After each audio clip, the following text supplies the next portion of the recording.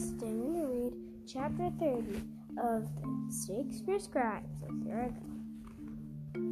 That evening, while the rest of the company were gathering for dinner in the main room of the inn, I was searching through the costume trunk for a pair of long linen gloves that I had worn in the wedding scene of Much Ado.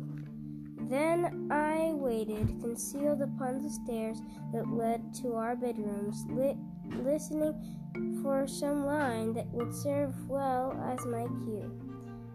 It came when Mr. Armand said, "Has anyone seen Widge lately?"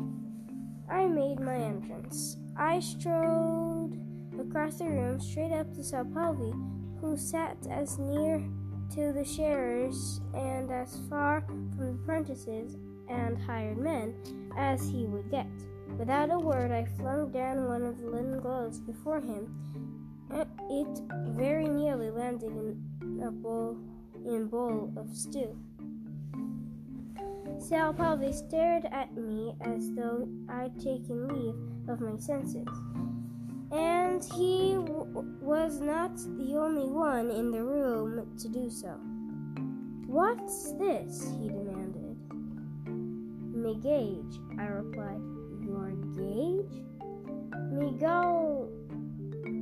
gallant, an you will." He lifted a cuff of the glove disdainfully as though it were a war and gave an incredulous laugh. "You're challenging me to a duel?" I said, "An acting duel, to determine who will play Helena." He gave another laugh, a rather uncertain one this time, and glanced around at the rest of the company. "Is this another jest? I'm afraid I don't see the humor in it." Mr. Armand gazed curiously at me. "No, I say he's quite serious. Resolute, in fact." He turned to the other sharers. "What do you make of this challenge, gentlemen?" "Well," said Mr. Hemmings, "if two companies may decide who will perform by means of a competition, I see no reason why two individuals should not." "August," said Mr. Armand. Mr. Phillips shrugged. "It's bound to be more interesting than watching them shoot pistols at each other." "Will Mr. Shakespeare played thoughtfully with his earring.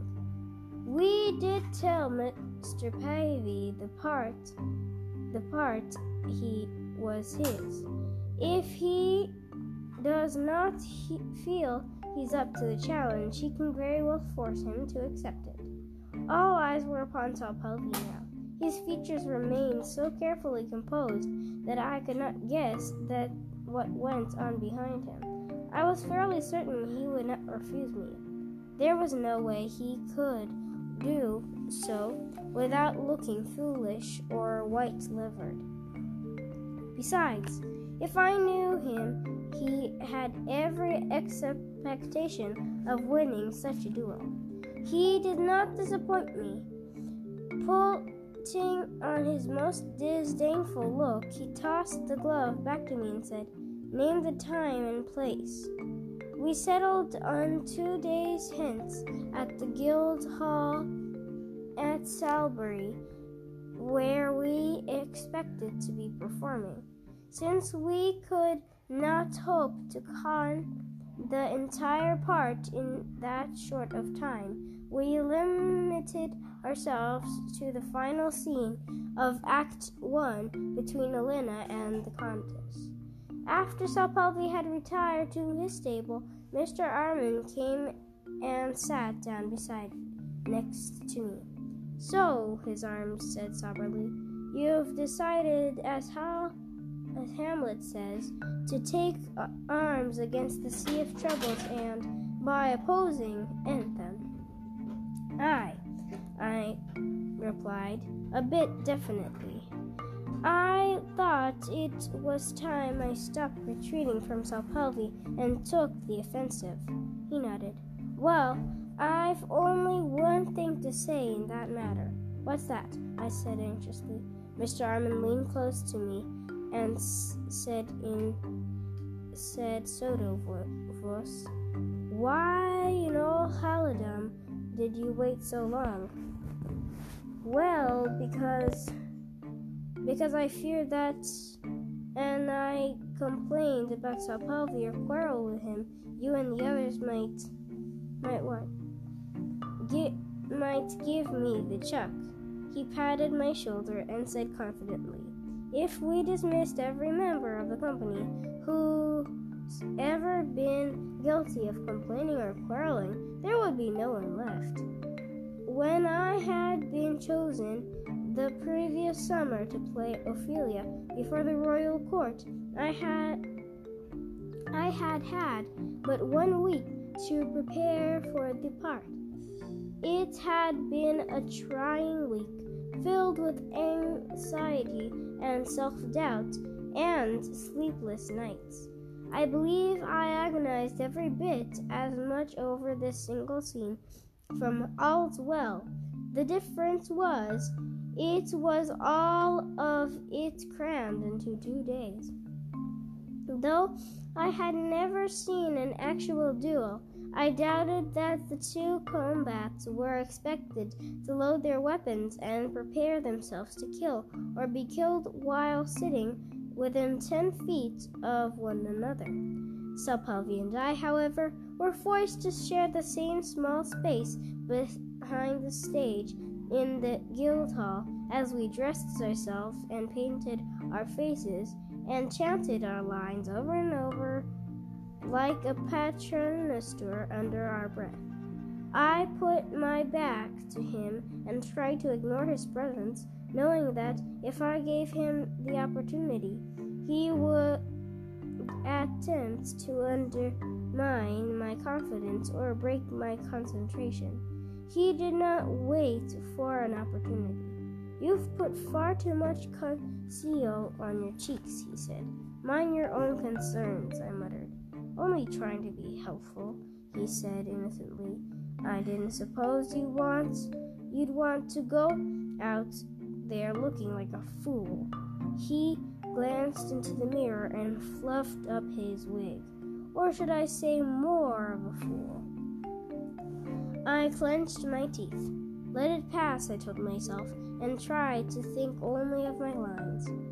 If you're determined to make a fool of yourself anyway, why not ask for a part of Lavatach?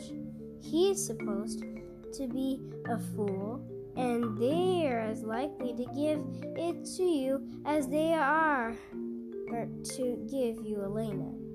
I might have managed even to let even this pass had I been striving still to be a good apprentice, but I was not. I was striving to be Helena. I took the time to put my final touches on my makeup and to count to 10, and then I turned to face him. "I suspect," I said evenly, "that your opinion of me acting ability is not nearly as low as you'd have me believe." "Oh," said Salpalvi, clearly taken aback a bit. I'm sure he expected me to respond with anger with his goading. "And you truly felt I was no match for you? You would never have gone to so much trouble to try to get rid of me. It's only because you ken how capable I am that you consider me a threat." "A threat?" he laughed, not eternally convincingly. "The only thing I've ever feared from you was that you would forget your lines and I would be forced to cover for you. You're lying. They say that no one may spot a lie like another liar. Well, I've been a liar most of my life. It's only lately that I've given up. You may as well give up trying to compete with me as well, because you will never win. We should not be competing at all, you and I. Theater is supposed to be cooperative effort. Did they ever teach you that at the Blackfriars?" For the first time, his mask of superiority began to slip, giving me a glimpse of something darker and more vulnerable behind it. "No," he said, "but they taught me many other things, and one of them was that if I ever managed to get free of them, I would not go back. I would do anything to avoid going back." I nodded. I understood better than anyone the fierce determination he felt to keep his place within the company at any cost. "I am certain that you want no advice of any sort of me, but I'll give to you all the same. And you truly wish to stay with the Chamberlain's men, you'll never do through trickery and deceit. I can that well, for I tried it myself. The only way you'll ever belong is being a hard and willing worker, and by being honest and loyal, so that you can earn the trust and respect of the company." "Trust and respect?" Palvi sounded as though we were unfamiliar with the terms. "You don't mean to tell me," I said, "that there was something you did not have at the Blackfriars?" Since he was challenged party in the duel, Palvi demonstrated the order in which we would perform. He chose to let me go first. As I stood by the curtain, waiting to go on, I felt uncomfortably calm and confident. Mr. Hemmings, who was playing the contest to both our Helenas, came up next to me, adjusting his gown and wig. "Ready?" I took a deep breath. "Aye." He nodded encouragingly. "I believe you are." Ordinarily, when I made an entrance, I was careful not to make much notice of the audience. It was easier for me to imagine then that I was living the scene and not merely making a show of it. This time, though, I took a long look out into the hall. I was not playing to some mingle-mangle of strangers come to close themselves for a couple of hours in a world that was more interesting and exciting than their own. These were my fellow players, my friends. An ordinary audience knew nothing about us actors and cared less. Their only concern was for the fate of characters in the play. But to these men, to Mr. Shakespeare and Mr. Harmon and Mr. Phillips and Will Sly and even to Jack, I was not merely a player, I was a person. It was not enough, then, for me just to give them Helena. I had to give them something more. I had to give them me. Always before, when I got well into a part, my awareness of everything outside the boundaries of the stage faded away. The only thing real to me was the world of the play. I was like slipping into a two-tower dream. This time it was different. I felt more the way one feels when he is just on the threshold of waking. Though he is still within the imaginary world conjured up by his sleep influence, of course, of the dream. So it was that when I, as Helena, spoke of my father, images of Jamie Redsock came into my mind. When, as Helena told the Countess, "You are my mother, madam," you were. I thought for a moment of my own mother, whom I never had known and never would. And when Mr. Hemmings, as the Countess, remarked upon the tears that filled my eyes, he did not have to imagine them. They were there. At the conclusion of our scene, we received an enthusiastic round of applause from the company. Under cover it, Mr. Hemmings said to me, Well done, Widge. I could not help but agree. Now that I had taken my shot, it was Palvy's turn. I was not certain I wanted to watch. It would be like watching an opponent in a duel level at his pistol at you and wondering whether or not you would survive.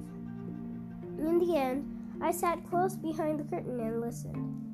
He made a strong beginning. His Helena was more forceful, and vibrant than mine, who, though strong-willed, was soft-spoken. He was clearly determined to make my portrayal seem pale and anemic, and he seemed to be succeeding.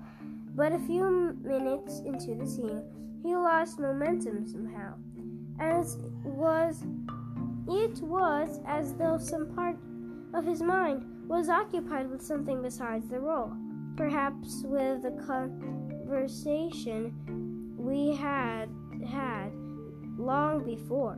Well, I meant to give him something to think about, but not necessarily now. When he came to the line, "My friends were poor but honest," he seemed to falter and forget where to go. Out of the old habit, I threw him the next line, but he failed to take it. Thinking he had not heard, I repeated it more loudly. Still, there was only silence from the stage. I peered through the opening in the curtain. To my surprise, Palvy was not facing his partner in the scene, but had turned to look out at the members of the company who formed the audience.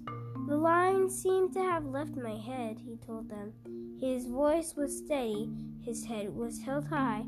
I could do a bit of thribbling, but you would know I prefer instead of concede. He made a defiant bow, turned and walked off the stage. A generous burst of applause followed him.